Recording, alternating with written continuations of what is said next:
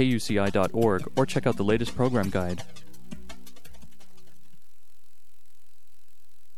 He's some sort of free-thinking anarchist. I'd like to hear one single... You're on satellite radio, because you can't get on regular radio.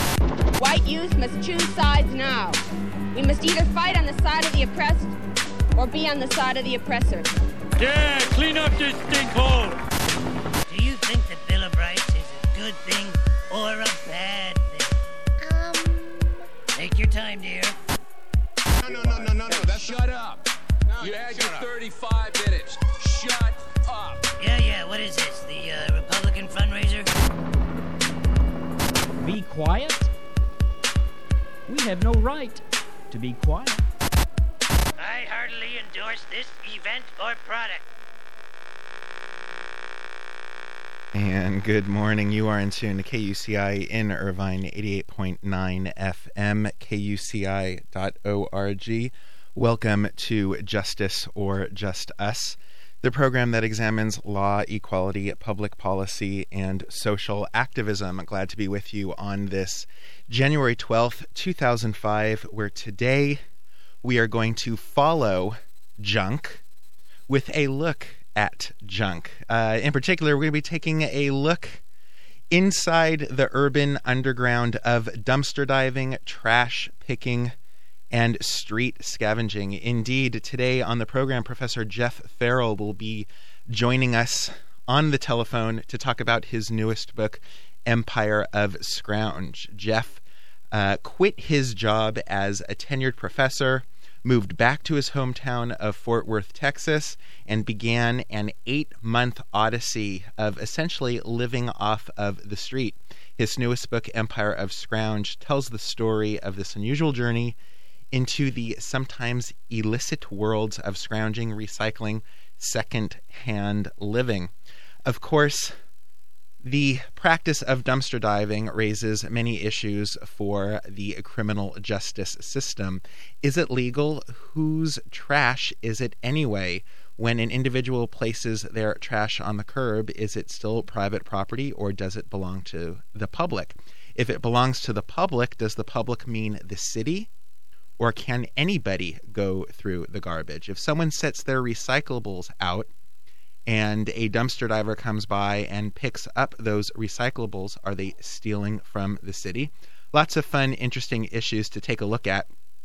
So that is coming up in just a few minutes. And, of course, later in the program, we will take a look at the Orange County Peace Coalition calendar and some of the headlines. So definitely stick around today. It's going to be a fun program.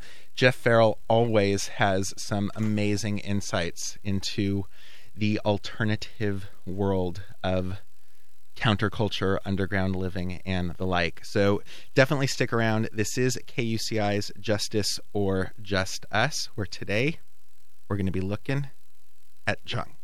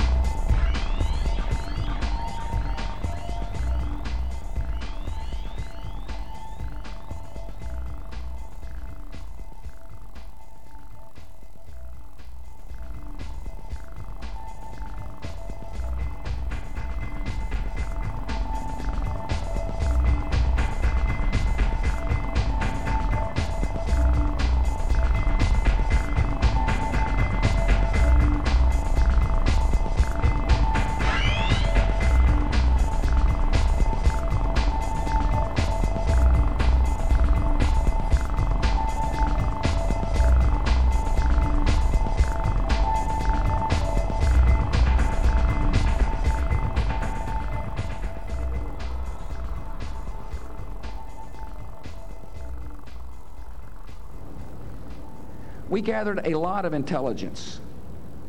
That intelligence was good, sound intelligence on which I made a decision. And in order to, placate the critics and the cynics about intentions of the United States, we need to produce evidence, and I fully understand that, and I'm confident that our search will yield that which I strongly believe, that Saddam had a weapons program. Evidently, there's some skepticism here in Europe about whether or not I mean what I say. Stop whining. And when, we... What's the matter? Saddam Hussein clearly now knows I mean what I say. You must be very proud of yourself. And people in Iraq will know we mean what we say when we talk about freedom. Stop it! And we will keep repeating it. You son of a bitch. The bum on the rods is hunted down as an enemy of mankind. The other is driven around to his club, is feted, wined, and dined. And they who curse the bum on the rods as the essence of all that's bad will greet the other with a winning smile and extend the hand so glad.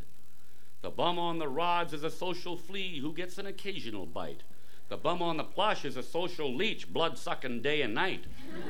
The bum on the rods is a load so light that his weight we scarcely feel, but it takes the labor of dozens of folks to furnish the other a meal. As long as we sanction the bum on the plush, the other will always be there. But rid ourselves of the bum on the plush and the other will disappear. Then make an intelligent, organized kick. Get rid of the weights that crush. Don't worry about the bum on the rods. Get rid of the bum on the plush.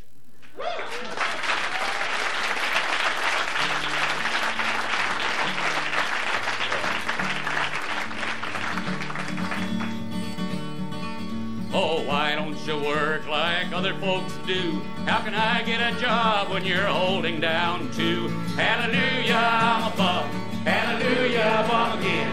Hallelujah, give us a handout to revive us again. Oh, I went to a house and I knocked on the door. The lady said, "Scram bum, you've been here before." Hallelujah, I'm a bum. Hallelujah, bum again. Hallelujah, give us a handout to revive us again. Yeah, I went to that house and I asked for some bread. The lady said, "Scram bum, the baker is dead." Hallelujah, I'm a bum. Hallelujah, bum again. Hallelujah, give us a handout to revive us again. There I am in Spookaloo, city of magic, city of light, ensconced upon my front porch in broad daylight, long about noon, my rising time, drinking something of a potable beverage, playing my guitar, long after everybody else in the neighborhood has packed up their lunchbox and gone off down to Kaiser Aluminum to put in their shift. This enrages my neighbors. One in particular across the road, little retired banker fella, been known to cannonball his rotundity across the road and stand there and publicly berate me for my sloth and indolence. "Why don't you get a job?" he said. Some of you heard that, I'll bet. Now me being hit with the Socratic method fires back a question. Why? "Why," he says, taken aback, "if you had a job, you could make $3, $4, $5 an hour." I said, "Why?" pursuing the same tack. He said, "Hell, you make $3, $4, $5 an hour, you could have a savings account. Save up some of that money." I said, "Why?" He said, "Well, you save up enough of that money, young fella, pretty soon you never have to work another day in your life." I said, "Hell, that's what I'm doing right now." Oh, I like my boss, he's a good friend of mine. That's why I'm starving out on the bread line. Hallelujah, I'm a bum. Hallelujah, bum again. Hallelujah, give us a handout to revive us again. Yeah, and I like Jim Hill, he's a good friend of mine. Say, that's why I'm booming down Jim Hill's main line. Hallelujah, I'm a bum. Hallelujah, bum again. Hallelujah, give us a handout to revive us again. I guess pretty soon I'll be headed back to Spokane, take up my task of wintering in, and I do a little light farming or heavy gardening, whichever. But you know, that kind of farming is hard if you're in this traveling profession, and of course when you sing like I do, you got to be ready to travel with considerable alacrity. I got a Greyhound bus ticket in my back pocket all the time. But you see, quite often I'm not back in town in time for my plowing or my planting. That's awful. But now, one time I was sharing a platform in New York City, it was, with a bunch of high-powered labor politicos. It was a benefit for the farm workers, that's what it was. I remember Richard Chavez, Cesar's brother, was there.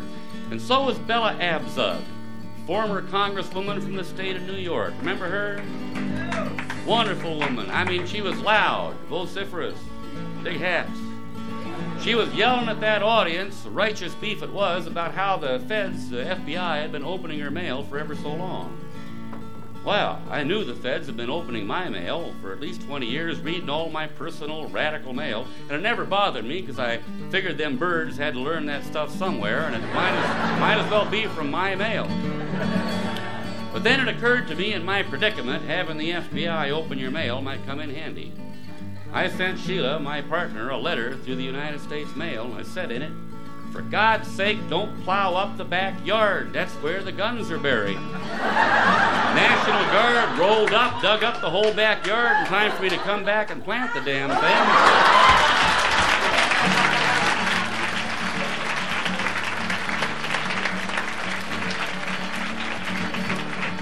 Oh, I went to a bar and I asked for a drink. He gave me a glass and he showed me the thing. Hallelujah, I'm a bum. Hallelujah, bum again. Hallelujah, give us a handout to revive us again. Whenever I get all the money I earn, the boss will be broke and to work he must turn. Hallelujah, I'm a bum. Hallelujah, bum again. Hallelujah, give us a handout to revive us again. And why don't you save all the money you earn?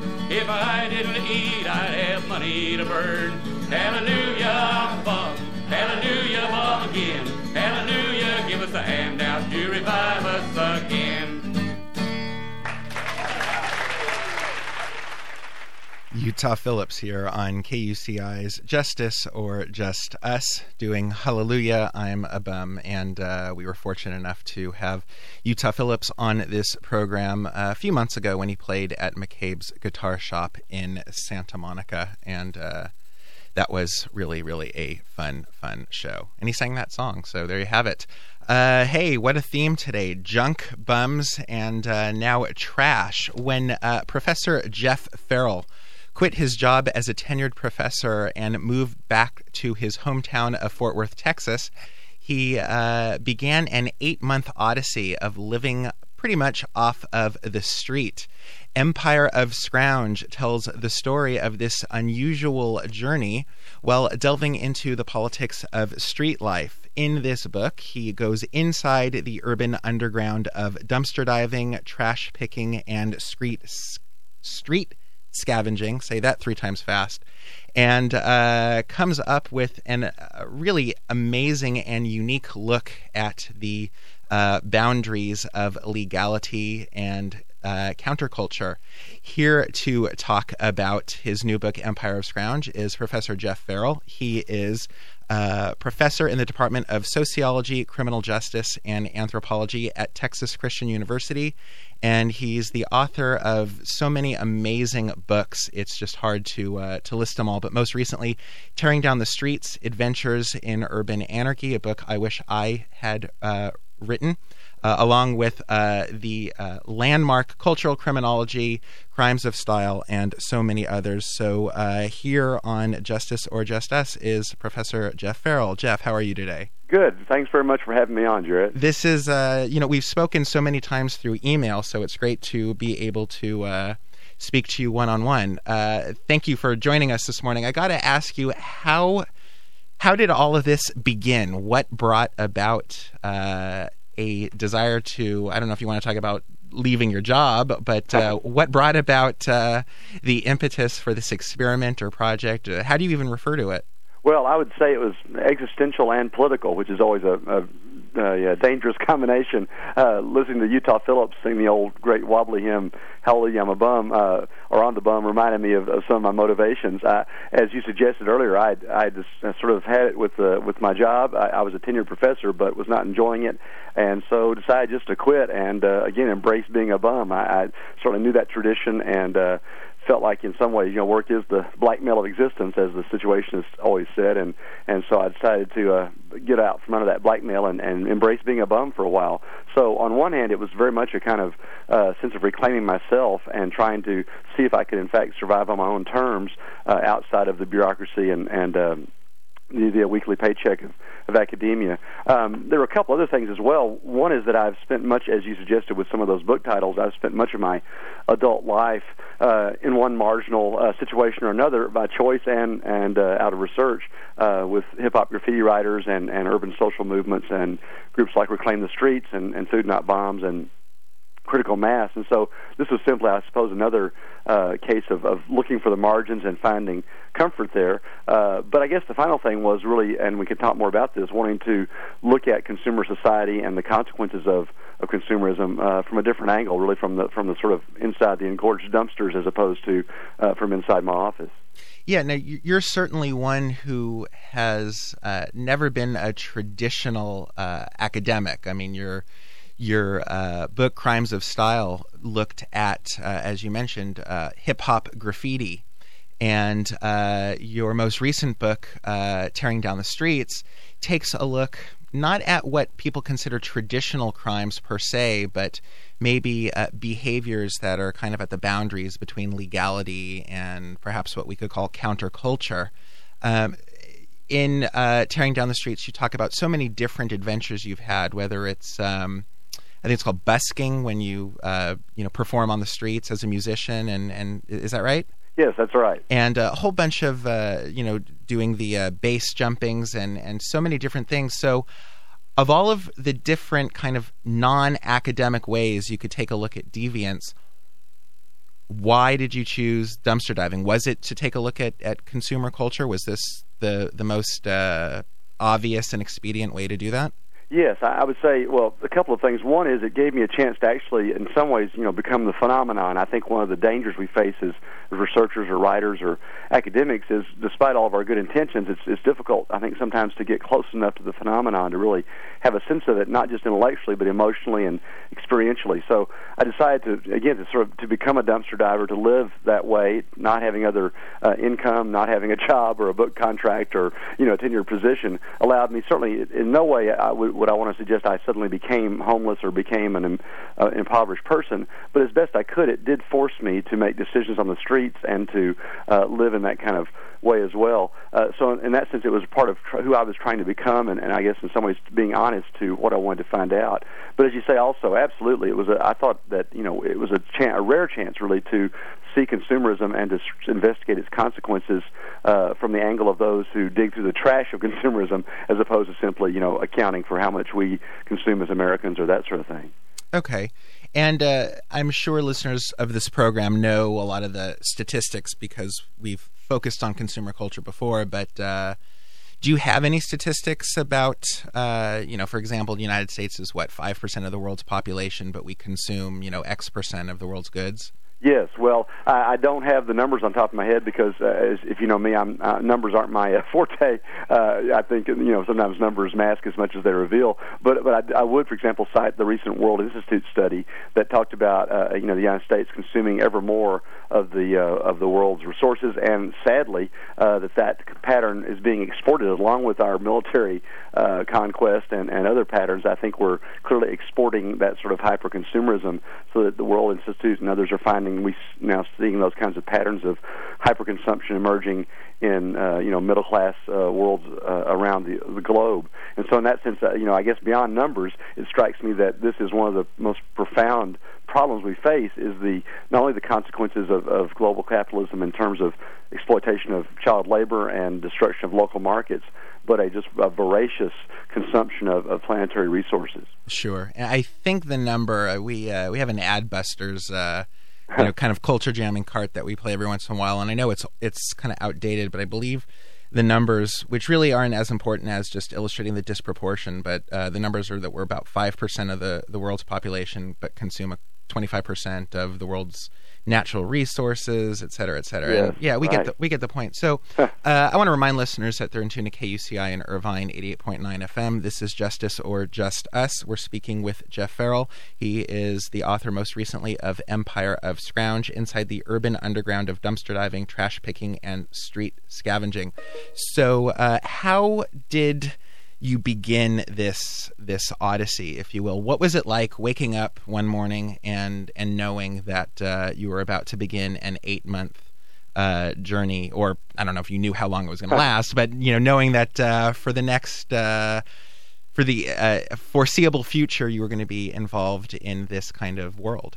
Right. Well, first of all, you make a good point. It turned out to be 8 months because I wound up with an academic job after 8 months. But two things there. One is I certainly did not know that. In fact, to be very honest, at that point I was quite happy to be outside the confines of everyday alienated labor. And so in that sense I was facing, actually, to be honest, quite happily an unknown future. And I've certainly continued to dumpster dive on a daily basis, even though I'm now back in academia. But secondly, I would say I found it profoundly liberating. It was a remarkable experience to sort of take charge of one's own life and to see if through ingenuity and pedaling my bicycle and getting to know other trash divers, if I could learn how to survive from this world. And in fact, I did. I found it actually relatively easy, with as long as there were some accommodations made to survive. But as you say, it required a openness to uncertainty and a willingness to sort of embrace the future as it unfolded, as opposed to the usual sense of leases and apartment payments and paychecks and that sort of thing. So I suppose in one sense it was daunting, but I found it really more enjoyable than anything else, and tried to really commit myself to that. I did not present myself to folks as an academic or a writer, because at that point I wasn't. I was simply trying to live this way and learn from other people how to do so.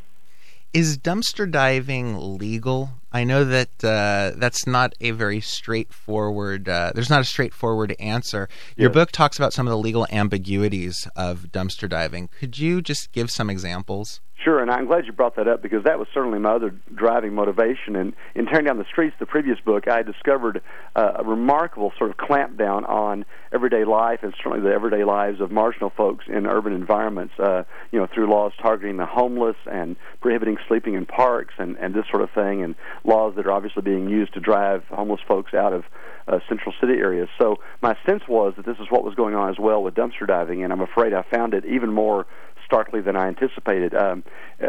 Laws increasingly that outlaw the possession of a shopping cart away from the premises of a grocery store, which of course, takes away the primary means of accumulation for many homeless people. Laws in Houston and elsewhere that literally outlaw the lifting of a dumpster lid on the grounds that creates a public nuisance.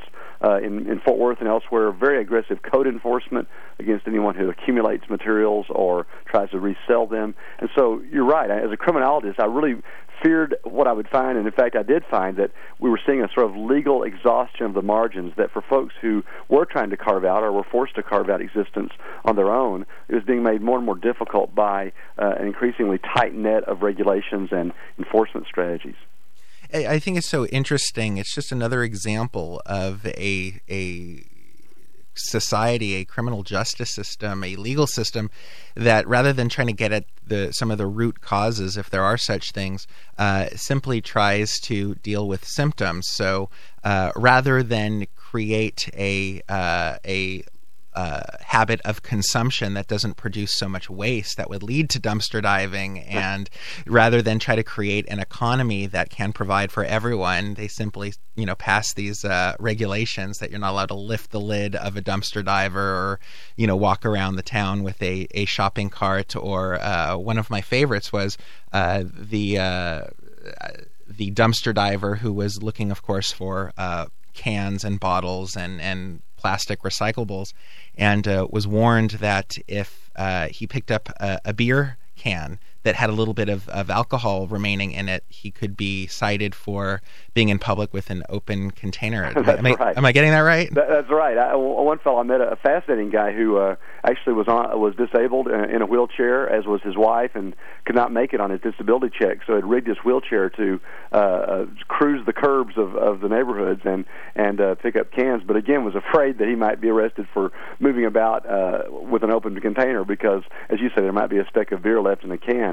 can. And I think further outrage comes from the fact that much of this is presented as an aesthetic issue or an issue of beautifying the city, that it's somehow unappealing to see someone pushing a cart or lifting a dumpster lid or with some accumulations of copper or brass on their back porch. And so, as you say, what a tragedy that not only do we not address the kind of world that creates, on the one hand, hyperconsumption and waste, and on the other hand, whole groups of folks forced to live from that, but that we being city governments and upper-class business interests, define that as really an issue of how the city should look, and not wanting to displease our eyes by having to see folks scrounging for a living. As you say, just outrageous.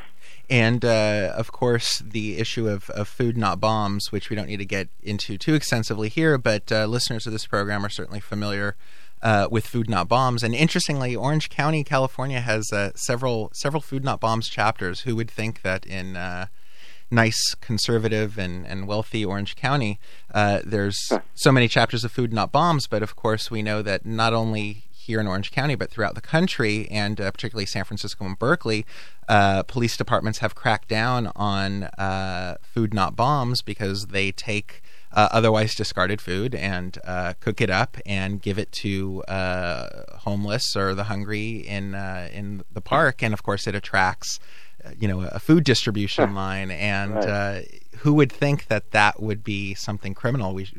Usually the kinds of messages that we encourage individuals, at least in grade school, to go out and do, and then when they do it, of course, they're criminalized. But absolutely. It is remarkable. We really do, without overstating it, see the criminalization of aid. I think it's just as you're suggesting with Food Not Bombs, being denied permits to serve food and then busted for not having permits.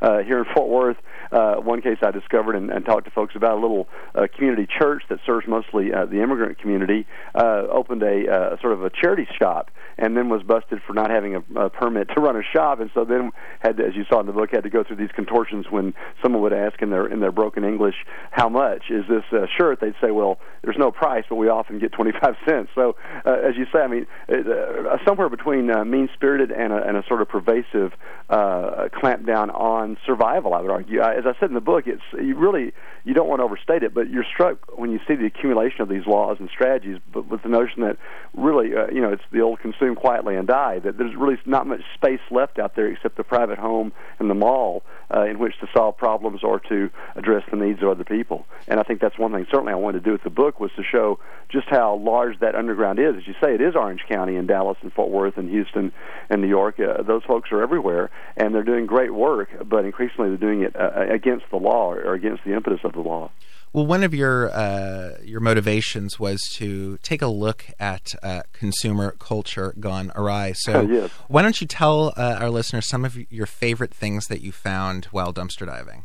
Well, I often get asked that question, and it's difficult to answer only because the finds were so pervasive. If you can imagine it, I found it. I'm sitting here in my office at home, and just looking around, video cameras, still cameras, stereo systems, DVDs, framed photos, antique silverware, glass doorknobs, glass bricks, clothes, shoes. Most of the clothes I still wear, most of the shoes I wear are scrounged, and that after having given hundreds of sets of shoes and clothes, of course, to shelters and to those who needed them. So it's really remarkable. Someone was saying the book almost sometimes reads like a underground department store, because there's simply everything you would find at a mall is in a dumpster a month later. Some of them, remarkable finds. I mean, behind Victoria's Secret, 12 Victoria's Secret mannequins, or just recently, by the way, about a week ago, I found a Trek 300 Navigator bicycle, apparently bought brand new, never ridden,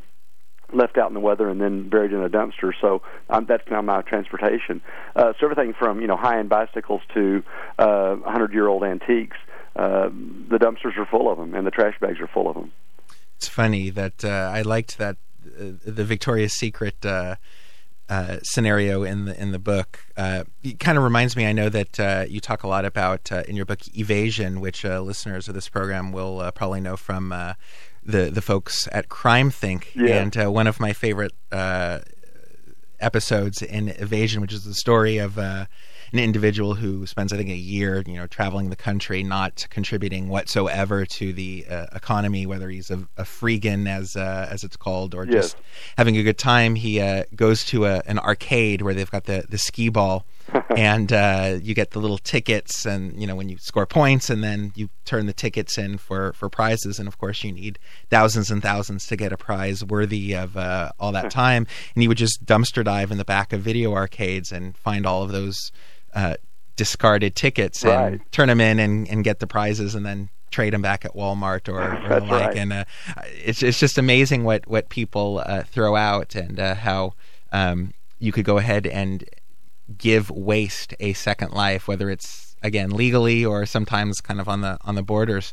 But tell our listeners about an individual you met named Dan Phillips, who really seemed to have quite a skill at giving discarded objects a second life. Well, yes, I must say, if nothing else, the book was worth doing to meet Dan Phillips. Of all places, Dan Phillips lives and works in Huntsville, Texas, which your listeners may know is the notorious, Texas death machine, death house down there, not far from his house. And so here Dan is in the belly of the beast, and yet what he's doing is his training actually, I found out, was as a dancer and an academic, and some other background characteristics as well. But again, tired of that, and decided to build homes for the poor, but in a remarkable way, which is that Dan takes used building materials, which he gets both from lumber yards and from people's donations, and again from scrounging the landfills, and builds remarkable houses that have recently been featured in Fine Architecture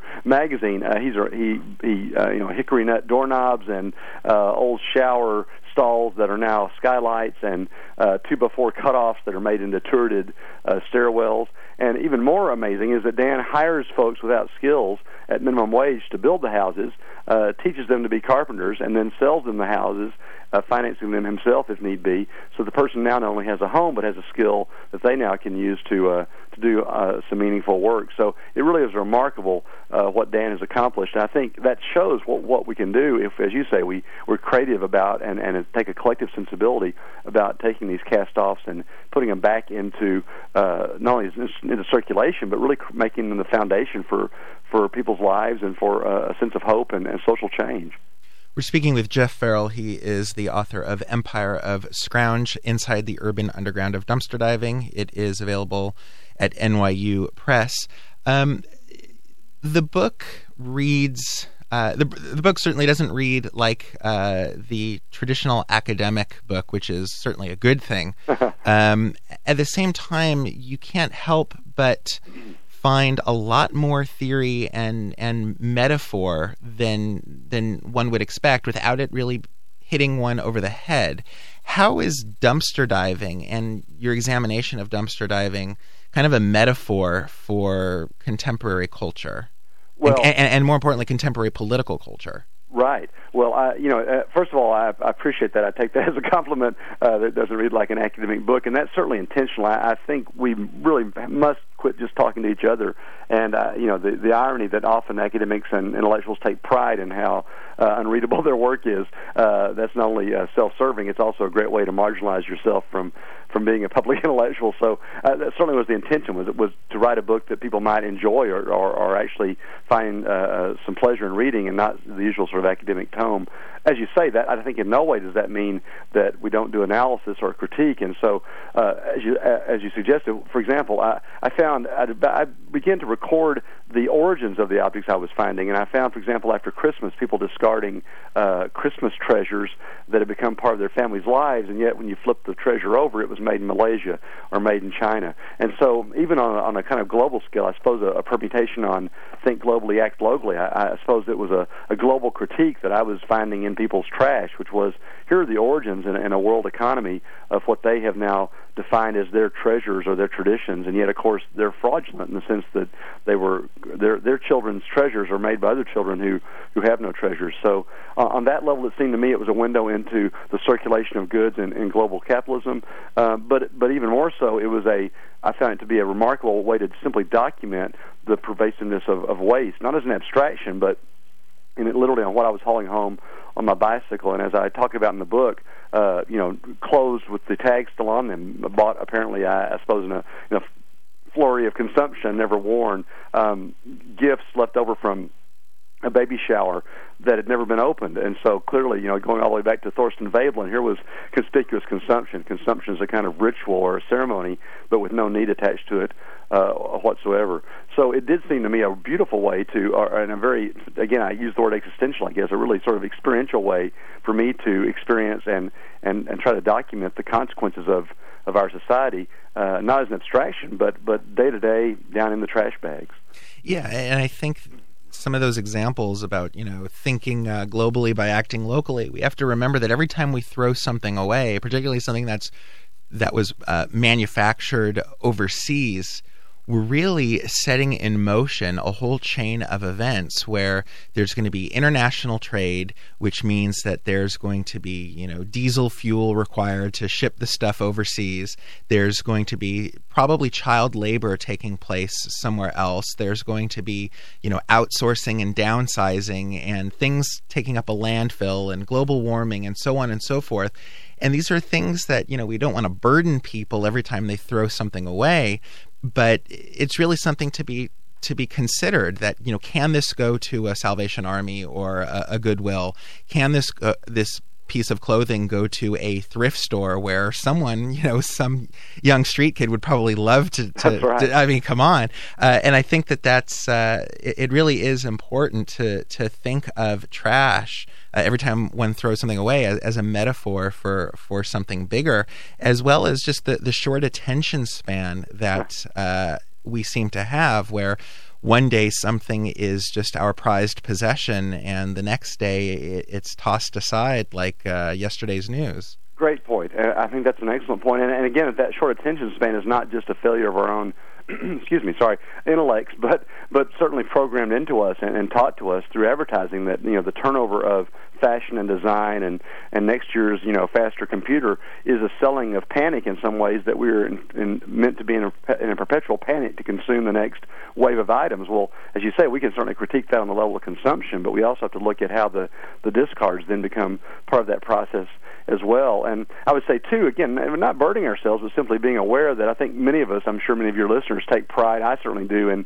making sure all my recyclables are sorted and that my orange rinds go to my compost heap, and perhaps on our college campuses that we have recycling bins, and that's wonderful. But one thing I've found is that for every one act like that, there are 1,000 acts committed by those who are increasingly defined as criminal, which really save tons of materials from the landfill, and as you say, in that sense, back to the Wobbly, sort of throw a wrench in the machinery of global capitalism, because there are, in any major city, thousands of folks out there keeping stuff from the landfill and hauling scrap metal into the scrapyard, and as you say, giving new life to clothes and food.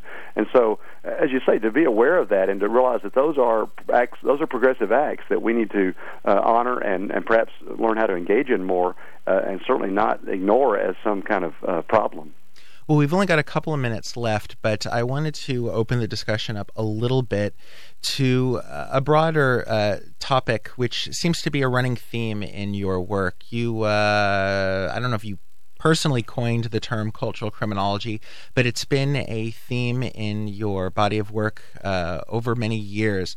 And it's something that I think really is driven home by the book Empire of Scrounge. Could you define cultural criminology and link it back to your book Empire of Scrounge? Sure, be glad to. I did actually coin that term.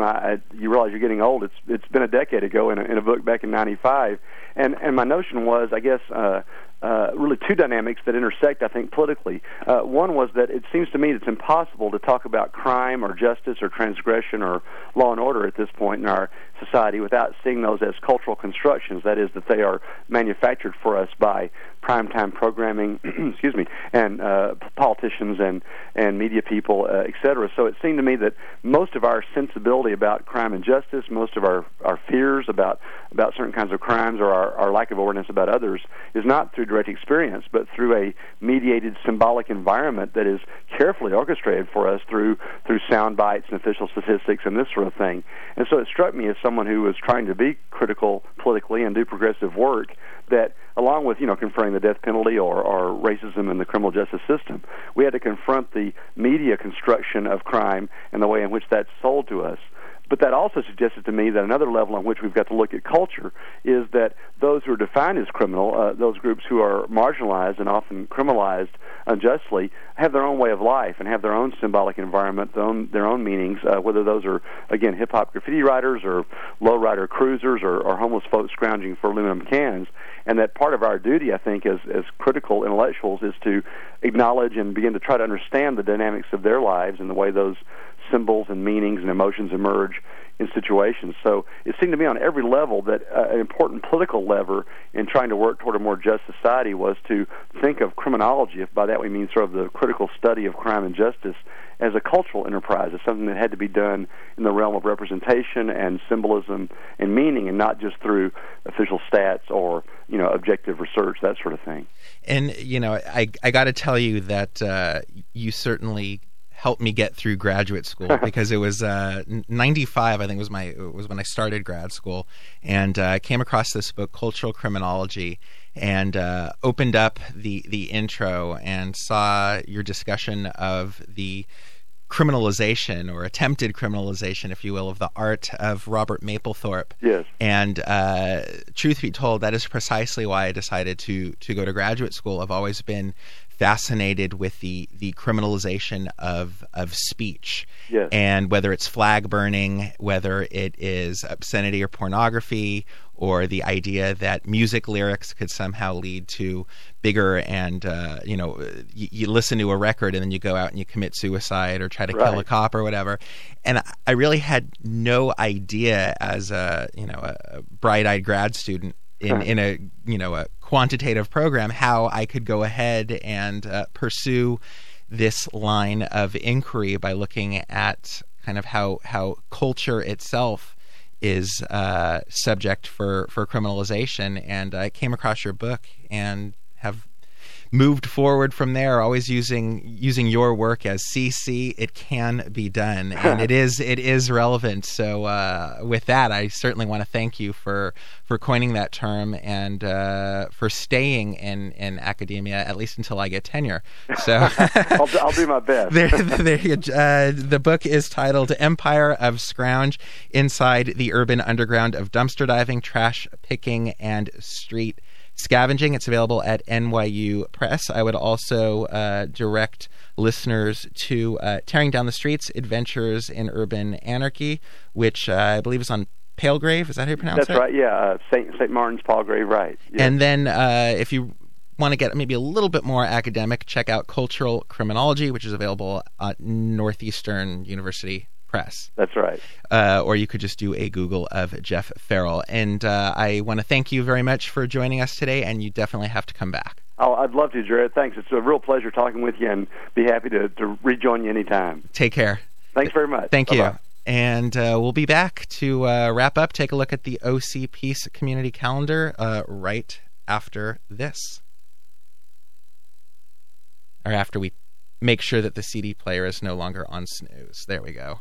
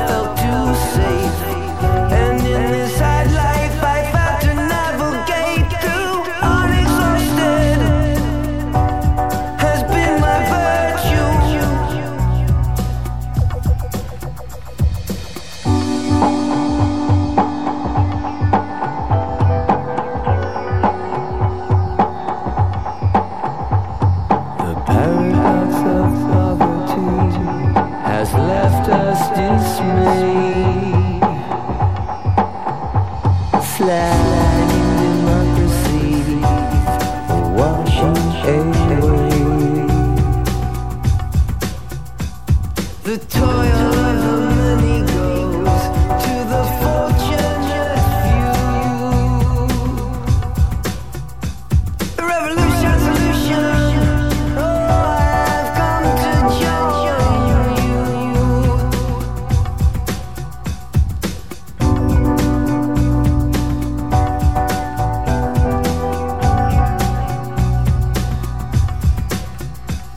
The toil of the many goes to the fortunate few.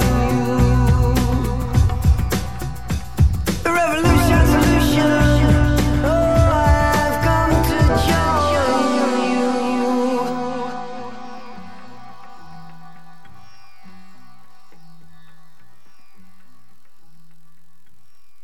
And we are back on Justice or Just Us. I want to thank my guest once again, Jeff Ferrell, for being here through the telephone this morning to talk about his book, Empire of Scrounge. And some things coming up in Orange County. Certainly the Orange County Peace Coalition is having its regular meeting this Saturday at the Sisters of St. Joseph Justice Center that is located in the city of Orange. And let's see if I've got all the details here. It is at the Sisters of St. Joseph Justice Center on Batavia. Where's the address? I don't have the actual street address. Go figure that. But it is at Batavia, just north of La Veta in Orange, right off of the 22 in Classroom 1. That takes place at 10 a.m. For more information, you could call 714-637-8313 or log on to ocpeace.org. Other things taking place, of course, there is the monthly anti-war demo at the Laguna Hills Mall this Saturday, January 14th. You can find out about that. And in San Clemente Food Not Bombs every Saturday at 3 p.m. Provide free food for anyone who shows up. So following in our discussion of Food Not Bombs, they'll be serving in Maxburg Park at 3 p.m. every Saturday.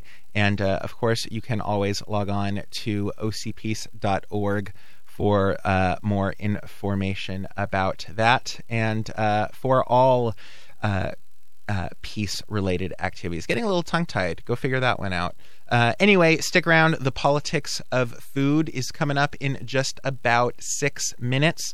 So with that, I want to thank you for listening today. Do tune in the next couple weeks. Some exciting programs taking a look at anarchist theory and why anarchism isn't taught in the academy. Why do we talk about Marxist theory? Why do we talk about democratic theory? Of course, Marxism is democratic. Why do we talk about libertarian theory, republicanism, conservatism, liberalism, but not anarchism? We'll be taking a look at that. I'm going to try to have a program looking at the life and work of R. Crumb. There's the new R. Crumb handbook out and some other things in the works. So you just don't want to go anywhere. Keep tuning in. And with that, what did I queue up? Oh, I want to put this on track too. And do tune in to the best in KUCI talk and KUCI programming. Log on to kucitalk.org, where you could find out about all of the podcasts, including podcasts for this program. So you got no excuse now. Now I'm done. It's KUCI in Irvine. Peace.